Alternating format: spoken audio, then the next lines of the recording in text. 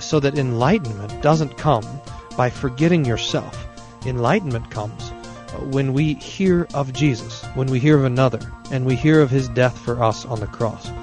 It's not about our efforts or understanding or enlightenment. It's about the death of Jesus for us.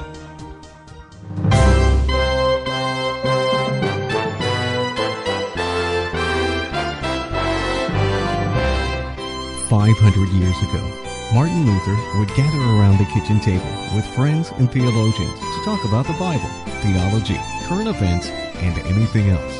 These discussions were called table talks. No matter what the question, the conversations always centered around Jesus and his promise of the forgiveness of sins. Table Talk Radio takes up the conversation, bringing the promise of the gospel to our lives. Stay tuned for Table Talk Radio. Hey, thanks, Ron. You're listening to Table Talk Radio with Evan and Pastor Brian Wolfmueller. Ron the listener. No, actually, that was our voiceover guy, Ron. You know. Oh. He just brought us in. Didn't you hear him? Nice, Ron. Thanks, Ron. Appreciate it. Hey, today on Table Talk Radio, we got a great lineup for you, as always. First, we're playing 10 Commandments in the News. Then we do Which Ladder, and ending up with Don't Forget the Stanzas to Your Hymns. And that's the Pastor Wolfmuller's favorite game because he always attempts to get more points. I think my favorite new game is 10 Commandments in the News. Last time we played it, I thought it was a wild success. How do you evaluate which games are a wild success? Just out of curiosity. I don't know. Didn't we have one email about it? So that counts. We got a response. So. Speaking of which, we are responding to our listeners in the first segment of this program. But let's do our theological buzzwords first, because maybe I can fit our theological buzzwords in responding to our listeners.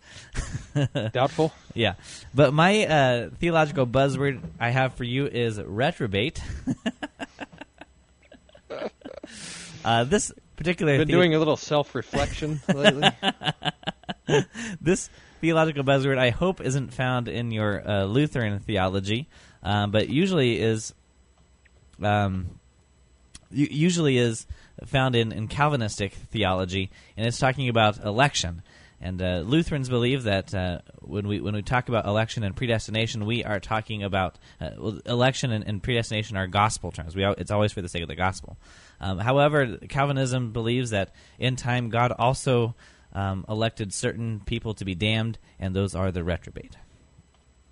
Well, there you go. And I have a similar theological buzzword for you, which you actually even already used. I wonder if you get points for it. Ding, the word ding. for you is election. Election. This is the doctrine that before the creation of the world, the Lord chose those who he would save. That's the doctrine of election. And as you mentioned, we have the election only to grace. We don't have the theology of the election to damnation. So God's election is always good and is always gospel. So that's the word for you, election. Okay. And I wrote it down this time so you don't have to check your text messages during the show this time. Good. All right, well, let's respond to some of our listeners. Guess what, Pastor Wolfman? We actually had a real caller to our 1-800 number at 866-851-5523. Amazing. It is amazing. And this is what this particular person said. Hi, this is Joseph Schneider. Table Talk Radio is the best online radio show that features theological game shows. All right. Yeah, how many theological game shows do you know on the internet? But we are we are Joseph's favorite. So thanks for calling in, Joseph. We are the best. I think that's true. We are the best. The greatest. The greatest. That's yeah, right. Thanks for the call, Joseph, and for the compliment. We are trying to be the best theological game show on the internet. We are trying daily to accomplish that task, and so we appreciate the commendation there very much. Yes, we do. And you can call in with your comment or question to 866-851-5523, and you can have your voicemail featured on our show, which is a prize in and of itself. 20 seconds of fame. And for the call, I think Joseph gets 500 Table Talk Radio points. Oh, okay. So you're a negative 500 already? Is that how it works? No. I found some more this week. Oh, okay. Laying around. Right. Okay.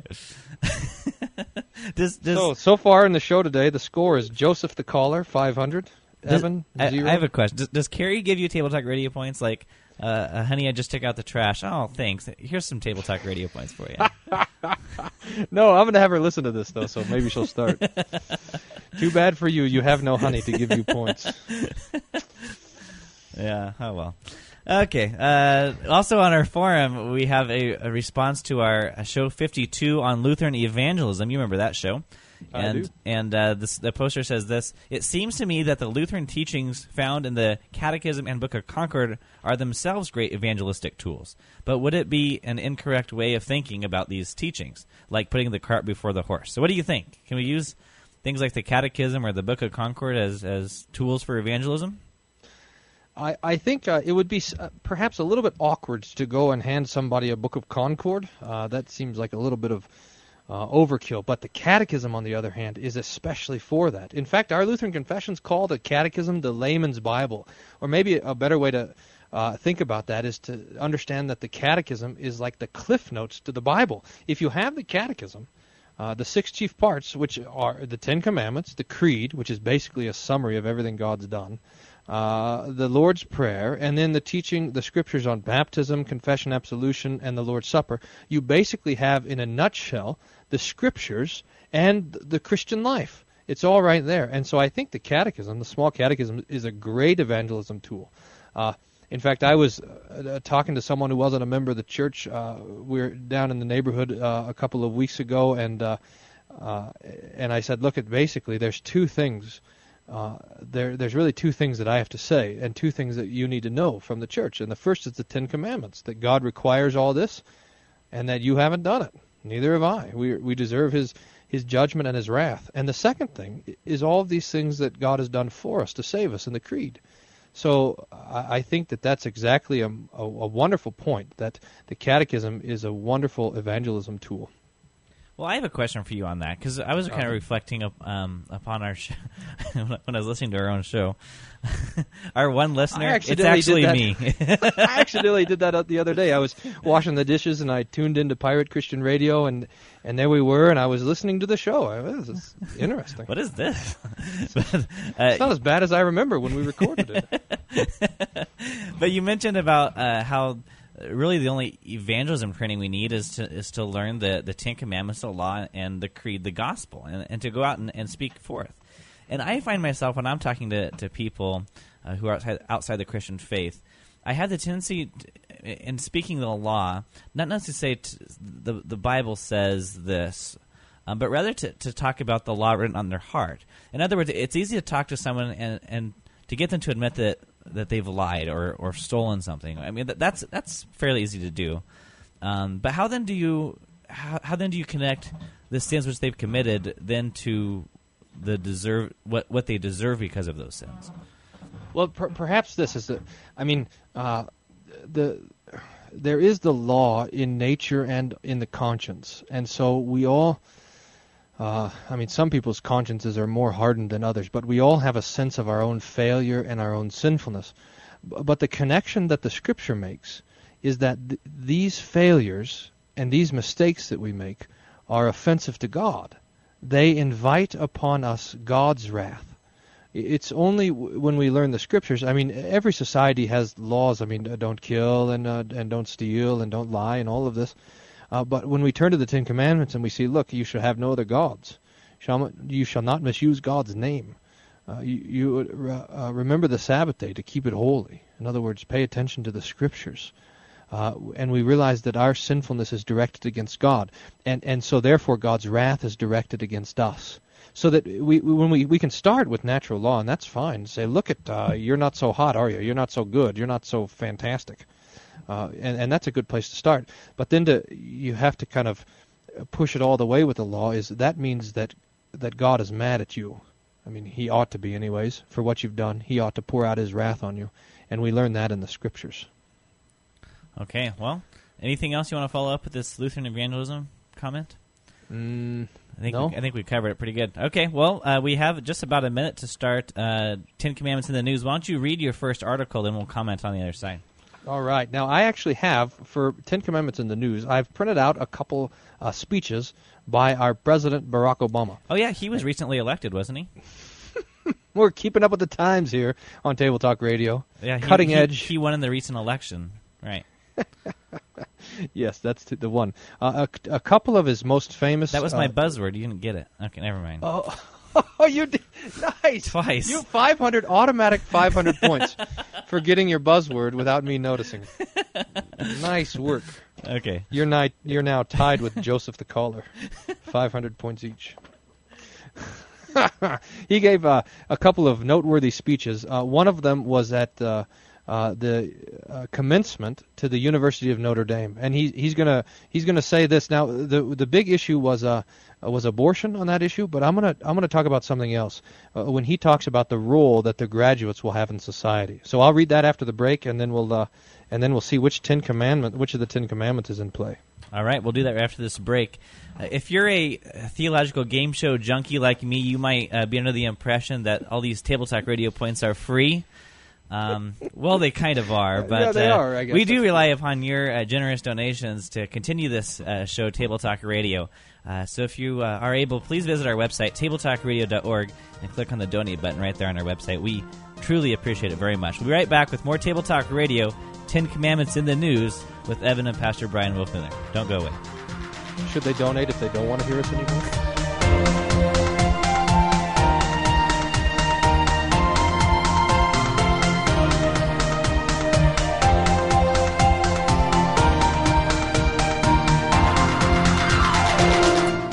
You're listening to Table Talk Radio. Serious theology.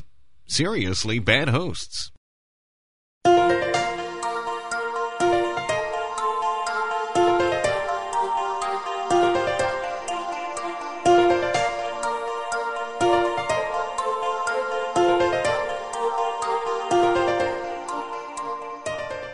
Ten Commandments in the News is the game we're playing on Table Talk Radio. Welcome back.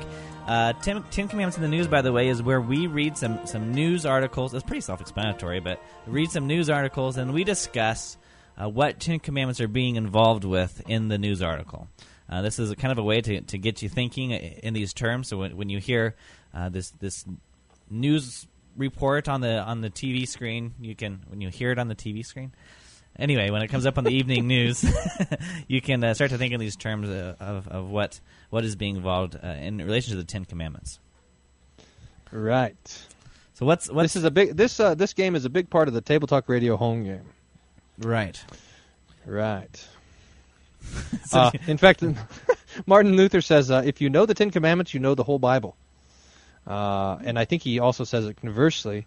If you to know the Ten Commandments, you have to know the whole Bible. So they go hand in hand. So here we are. We have President Barack Obama talking about what the graduates from Notre Dame have ahead of them. And I'm going to read a little paragraph, and then we get to talk about it. You ready? Ready. You, however, are not getting off that easy. He talks about the generations that kind of had it easy. You don't get that. You have a different deal. Your class has come of age at a moment of great consequence for our nation and for the world, a rare inflection point in history, where the size and scope of the challenges before us require that we remake our world to renew its promise, that we align our deepest values and commitments to the demands of a new age. It's a privilege and a responsibility afforded to few generations and a task that you are now called to fulfill. This generation, your generation, is the one that must find a path back to prosperity and decide how we respond to a global economy that left millions behind even before the most recent crisis hit, an economy where greed and short-term thinking were too often rewarded at the expense of fairness and diligence and an honest day's work. Your generation, and now pay careful attention to this line right here. This is the one I want to talk about. Okay, I will start your generation then. must decide how to save God's creation from a changing climate that threatens to destroy it. Your generation must seek peace at a time when there are those who will stop at nothing to do us harm, and when weapons in the hands of a few can destroy the many. And we must find a way to reconcile our ever-shrinking world with its ever-growing diversity of thought, diversity of culture, and diversity of belief. So there you go. Very good. This is tough, man. Okay, so I'm trying to think in the terms of the Ten Commandments. And especially in light of what you said at the end there, as far as saving God's planet. Is that what you said? Your generation must decide how to save God's creation from a changing climate that threatens to destroy it. Okay. Interesting. Well, we were kind of talking before the break, or excuse me, before we went on the air, and we're talking about how stewardship is something that God gives us to do, that we are supposed to take care of God's creation. But how we go about that is another thing. And whether or not, sometimes I wonder if we can protect God's creation from climate is another question. I don't know. Do you want to help me out a little bit? What 10 Commandments are being involved here? Well, I think especially just this bold reversal, where when we ask who's saving who or what, when it says your generation must decide how to save God's creation from a changing climate that threatens to destroy it, so that who's doing the saving here? We are. We are, and what are we saving? We're saving God's creation. It's a really quite stunning reversal of things, rather than the creator preserving His own creation. Right, that's exactly right. Now it's us that we have the control, we have the power, we have the authority to either save the world or to destroy the world. That's the kind of idolatry of environmentalism that says that man that salvation must come from man. I mean, that's really and I think this is a breaking of the first commandment, sure, having no other gods. Where you have two types of environmentalism. You have one type of environmentalism that makes man God and puts it in man's lap to save the world. You have another type of environmentalism that makes the world or the Mother Earth into the great goddess, and man now is some sort of plague on the Mother Earth. But they in a kind of strange way they go together. Is that man has all that can either save or destroy the earth, and earth is that which needs to be sacrificed to in order to be saved. It's really quite disturbing. It is. So that, in my mind, is a breaking of the first commandment. Yeah, I think that's right. I don't think I get any points out of that because I was like a deer in the headlights, or as Luther put it, the proverbial cow looking at a new gate.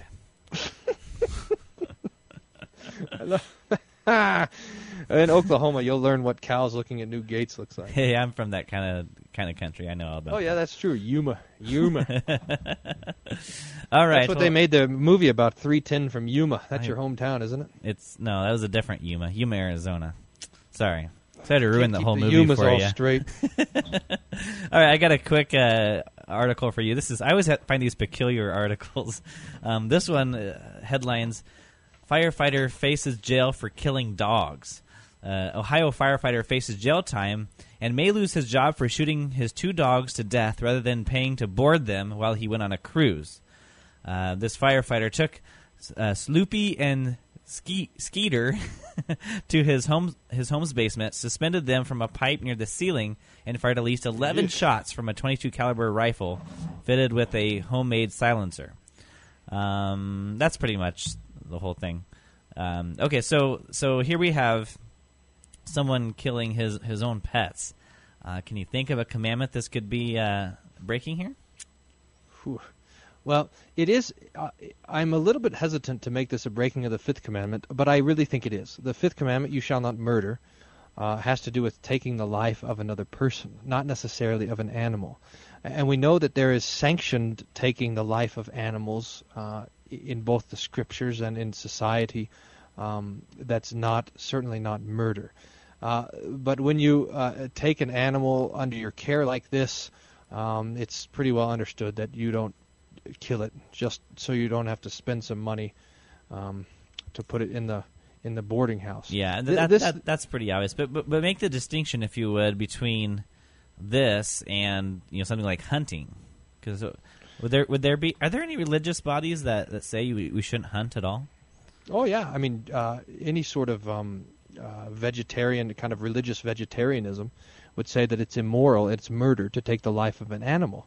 It is an interesting distinction. If you have chickens that you raise for food, you can kill the chicken to eat. If you have a chicken, though, that you're raising as a pet, then it's animal cruelty to actually take it and kill it. It's a strange sort of distinction, and I don't know all the different laws here, how they apply. Although maybe we know it a little bit instinctively. Is that the purpose of? I mean, I guess if this man was starving to death, and he was trapped in his basement, and or something like this. And the only food around was his dogs, and he had to kill his dogs regrettably to have some food, then that wouldn't be bad. But to do it just to save a few bucks from sending them to the kennel, that's a really sort of terrible thing. And it really comes from the sin of greed, which is the 9th and 10th commandment, covetousness. But here's an interesting thing. The covetousness in this case is not coveting something that he didn't have. But he was coveting not having something that he did have. He didn't want his dogs. He didn't want to have to trouble with them to pay for them.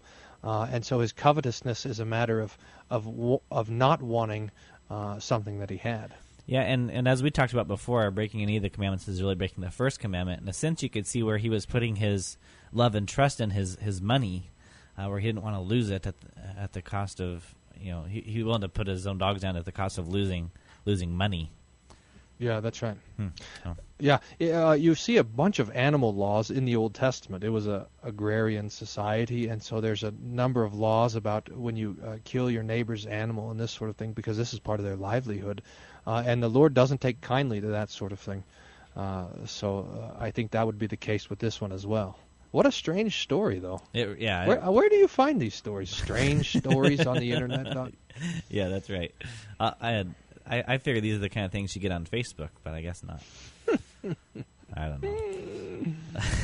we just have a minute left. Can we make a quick one or no? Well, we could start it and finish on the other side. Yep. Here's another one. I have another quotation from our President Obama.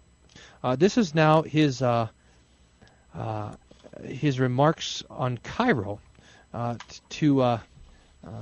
You remember when he gave his speech to the Muslim world in Cairo? This was a few weeks ago. Oh, I thought you meant the religious symbol, Cairo. Cairo. Sorry. Which was covered up. No, go ahead. Sorry.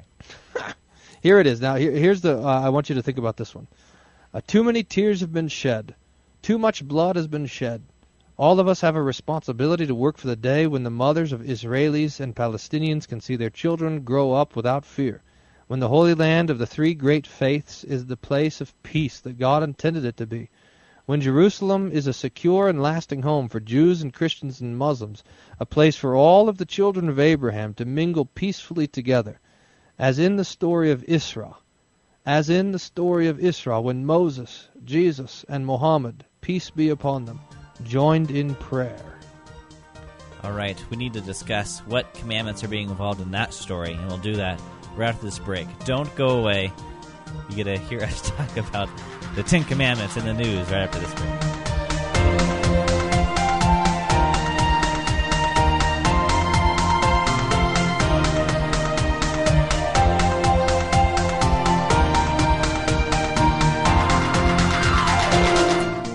Table Talk Radio, giving away 100 million Table Talk Radio points by 2017.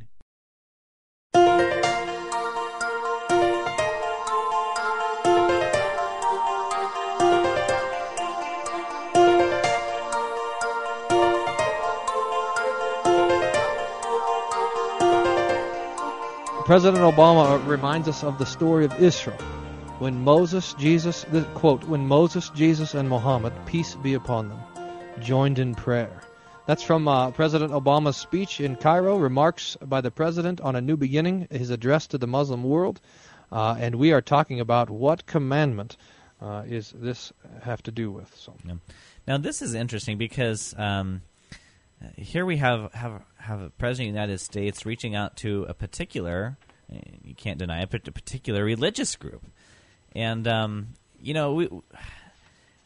don't, among races, we see differences among people in races, and obviously we don't want to cause any kind of divisions among races. I mean, certainly we are all a creation of God, human beings equally. I mean, before God there is no distinction. Galatians tells us between race, but to reach out to a particular religious group, it has to be a breaking of the first commandment. To say that we can all pray as one, very syncretistic, I think there. Yeah, I think so. And syncretism especially has to do with the first commandment, you shall have no other gods, and also the second commandment, you shall not misuse the name of the Lord your God. So prayer and worship of God has to do with the second commandment as well, and that's, I think, really the commandment at the heart of this one. Did Jesus and Moses and Mohammed pray together? As if all three religions worship the same God. Now, it just so happens that the Muslims say that when they pray, they're praying to the same God that the Christians and the Jews are praying to, and the Jews say that when they pray, they're praying to the same God that the Muslims pray to, and maybe even the Jews.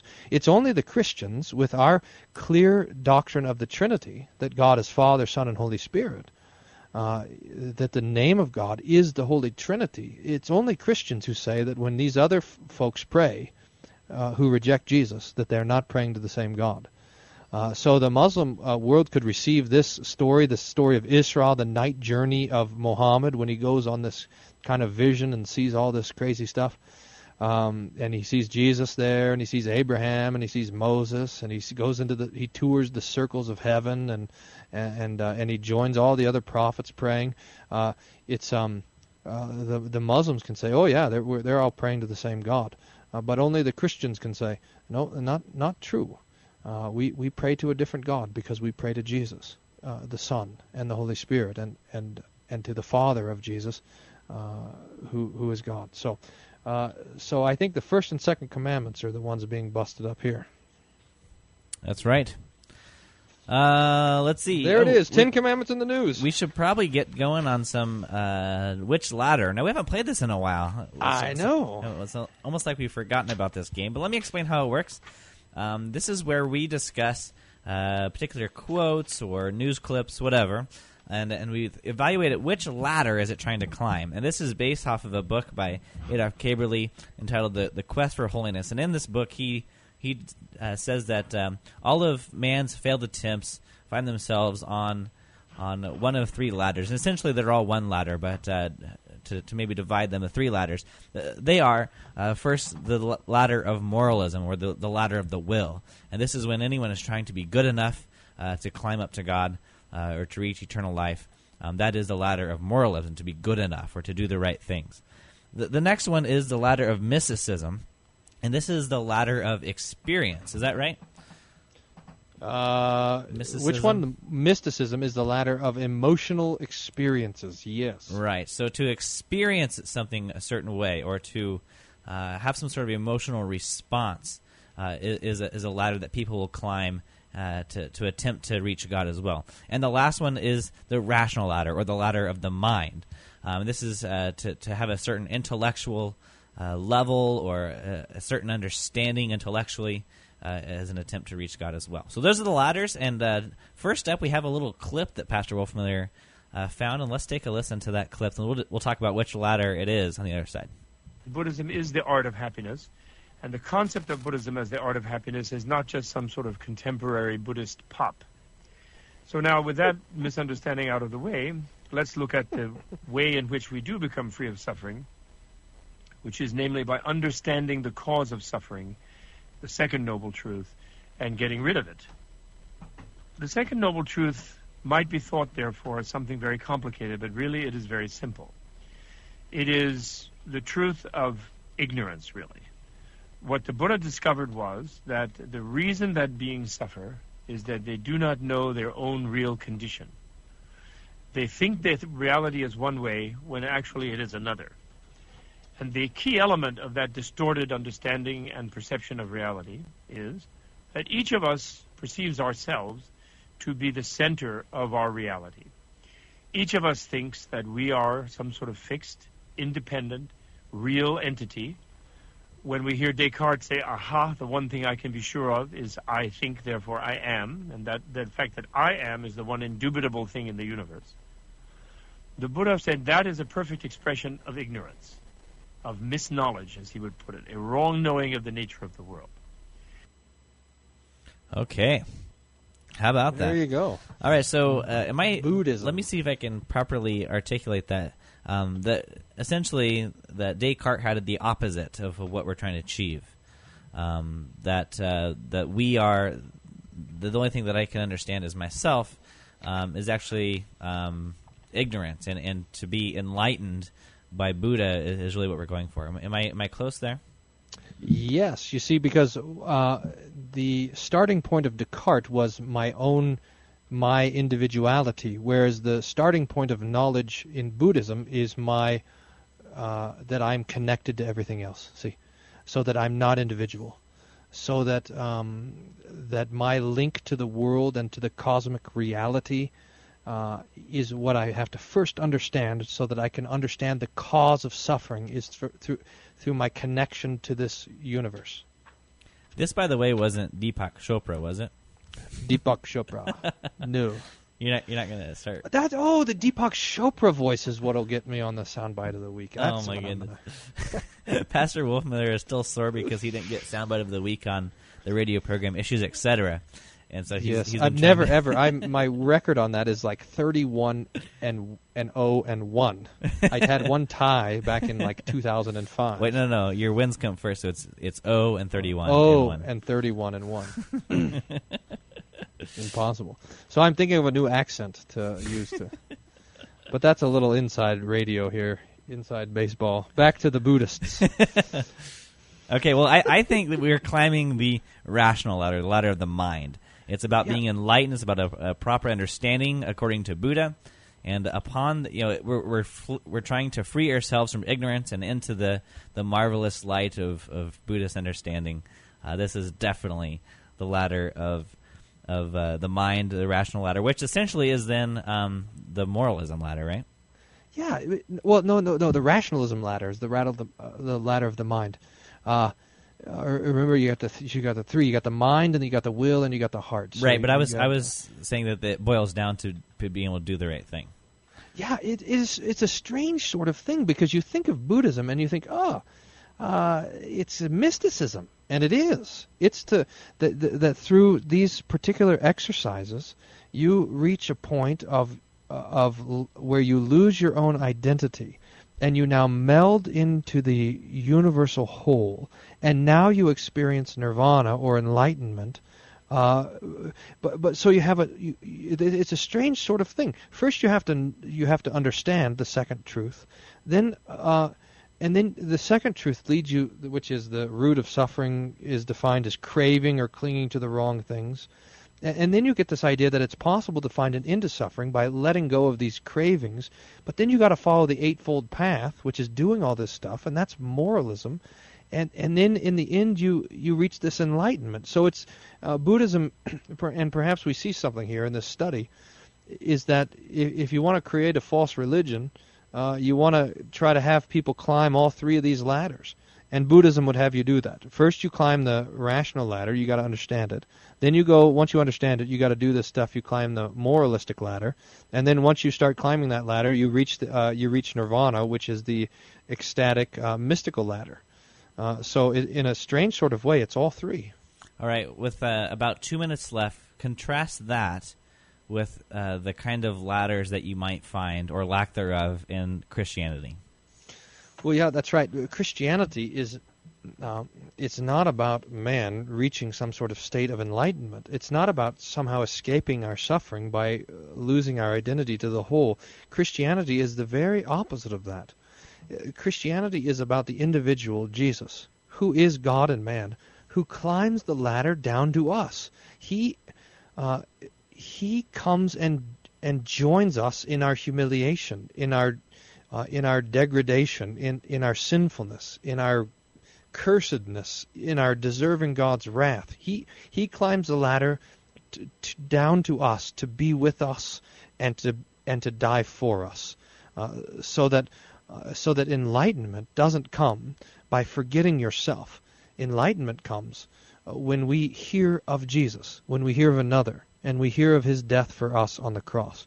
It's not about our efforts or understanding or enlightenment. It's about the death of Jesus for us.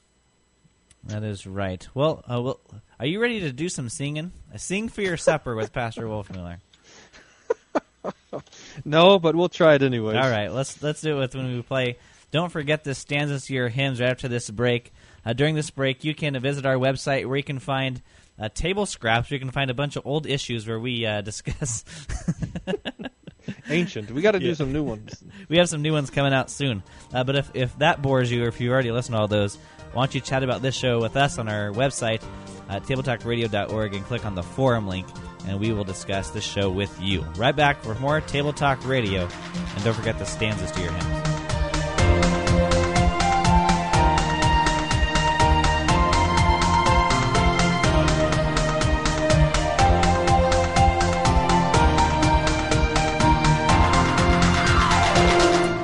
Table Talk Radio.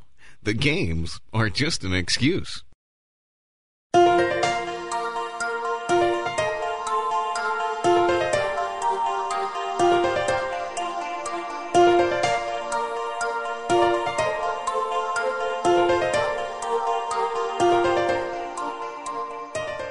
Welcome back to Table Talk Radio. Pastor Wolfmueller is the contestant in the game. Don't forget the stanzas to your hymns.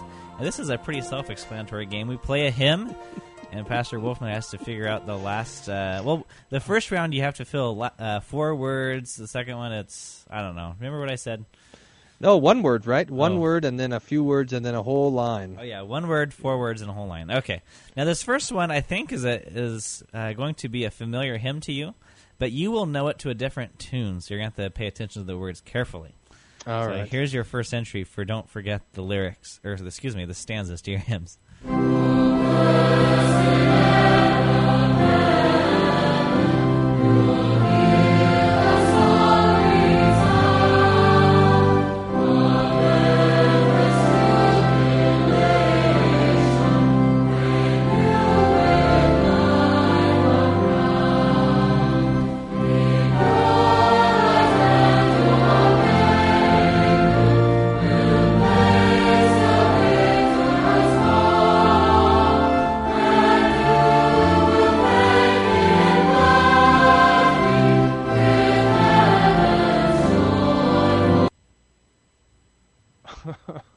This is tough.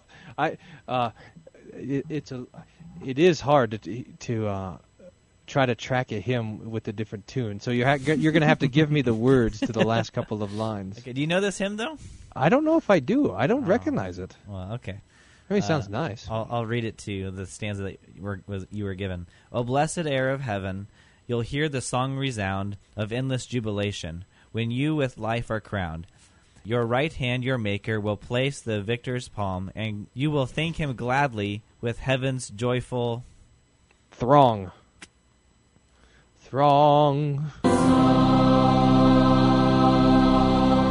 It's actually Psalm. I'm sorry. Oh, man. This is Entrust Your Days and Burdens by Paul Gerhardt. I'm not sure. I have to look it up. I can't recognize it with a different tune. In the TLH, it's to the tune of "O Sacred Head Now Wounded." So you might be more familiar with that one. So, but a wonderful hymn, though. I love this hymn. Yeah, tell us why. Oh, okay. I just love it. Okay, well, let me look here at the first stanza. Entreat your days and burdens to God's most loving hand. He cares for you while ruling the sky, the sea, the land. So Obama would probably not like this stanza too much. For he who guides the tempest along with their thunderous ways will find you a pathway and guide you all your days. So this same God who created the heavens and the earth and all the stars in the sky and everything in them is the same God who is looking after us and taking care of us and all of our troubles or burdens, whatever we encounter. Yes. It is wonderful. I mean, I love to, when we're sitting there in the hospital with me and a member of the congregation, and we're talking about the surgery that's about to happen. I love to, take up something like Psalm 95 that talks about the Lord's hands. His hands form the dry land. His hands shaped the mountains. His hands hold us as the sheep of his pasture. So the strength of God is for us and for our benefit. And when we look at those hands, we see that they're the same hands that are pierced for us, that are run through that we might have salvation. So it is really wonderful. That it is. Okay, you ready for your next one? No Ready. points for you on the first one. Oh, man. What's new? Here's your next one. Draw near and take the body of the Lord, and drink the holy blood for you outpoured. Offered was he for greatest and for least, himself the victim. And himself the feast. Is that right? Himself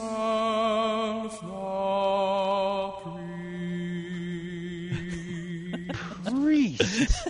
Himself the priest. Well, that's true. That I should have known that. Himself the victim and himself the priest. So Jesus is the priest who offers himself on the cross so that we might have the fruit of it in the Lord's Supper. Okay, we also play this game sometimes called Contemporary or Traditional, where we guess whether a hymn is before or after 1750.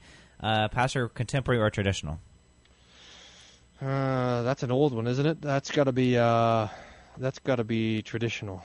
That is traditional. We don't even know the author, but it's from a Latin text of the 7th century. Yeah. So roll on. So what is this teaching, though, about the Holy Supper? Well, the first is that in the Lord's Supper we get, according to Jesus, his body and his blood. Take and eat, this is my body. Take and drink, this is the blood of the New Testament shed for you. So what he's giving to eat and drink is his body and his blood there with the bread and wine. But that's just the first thing. The second and maybe even the greater thing is that the gift that he's given with his body and his blood is the gift of salvation. The fruit of the cross, where he, as the great high priest of our salvation, offers his own body and blood to the wrath of God to be our propitiation, our salvation, our atonement. And that is the very gift that he gives out in his supper. It is really quite wonderful. Yeah, and this hymn coming from the 7th century teaches a little bit about what the church was teaching at the time. I mean, not that the 7th century is the earliest we can get with the Lord's Supper, but maybe those who would say that the Lord's Supper is just a memorial meal, or that you don't really receive the Lord's body and blood. When Jesus said, "This is my body, this is my blood," of course, don't you know, it was figurative. And so we don't really receive that. That's not evidently what the church thought in the 7th century. No, the church has never thought it. I mean, maybe you can find a heretic or two in the early centuries of the church that go for this memorial meal stuff, but they have Gnostic tendencies anyway. So it doesn't become popular until Zwingli comes along and really goes berserk with it in the 16th century, and then from then on, the church has always now had to argue with those who would deny the Lord's word. This is my body, this is my blood. But yeah, in the ancient church, it really it is clear, and the piety of the church. I mean, the liturgy of the church, the worship service of the church, everything is built then around Jesus giving his body and blood in the supper. That's right. We have one more, and you have a whole line. No points to show for yourself so far, and don't forget the stanzas to your hymns. And I have to admit, this last one's pretty tough. So I will award you 1,000 points if you get it. All right. So here it is. Always what I've wanted, 1,000 points. May God bestow on us his grace, with blessings rich provide us, and may the brightness of his face to life eternal guide us, that we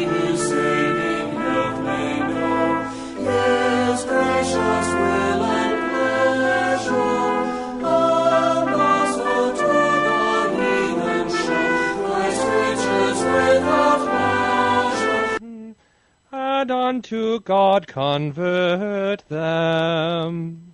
And unto God convert them. Yeah! Did you think I 1,000 points! Did you think I said 1,000? No. Oh, man, come from behind. I said sandful. I love that. May God bestow on us His grace. It's the only Lutheran hymn in the mission section of the hymnal. So really, it's the only mission hymn that we ever sing. It's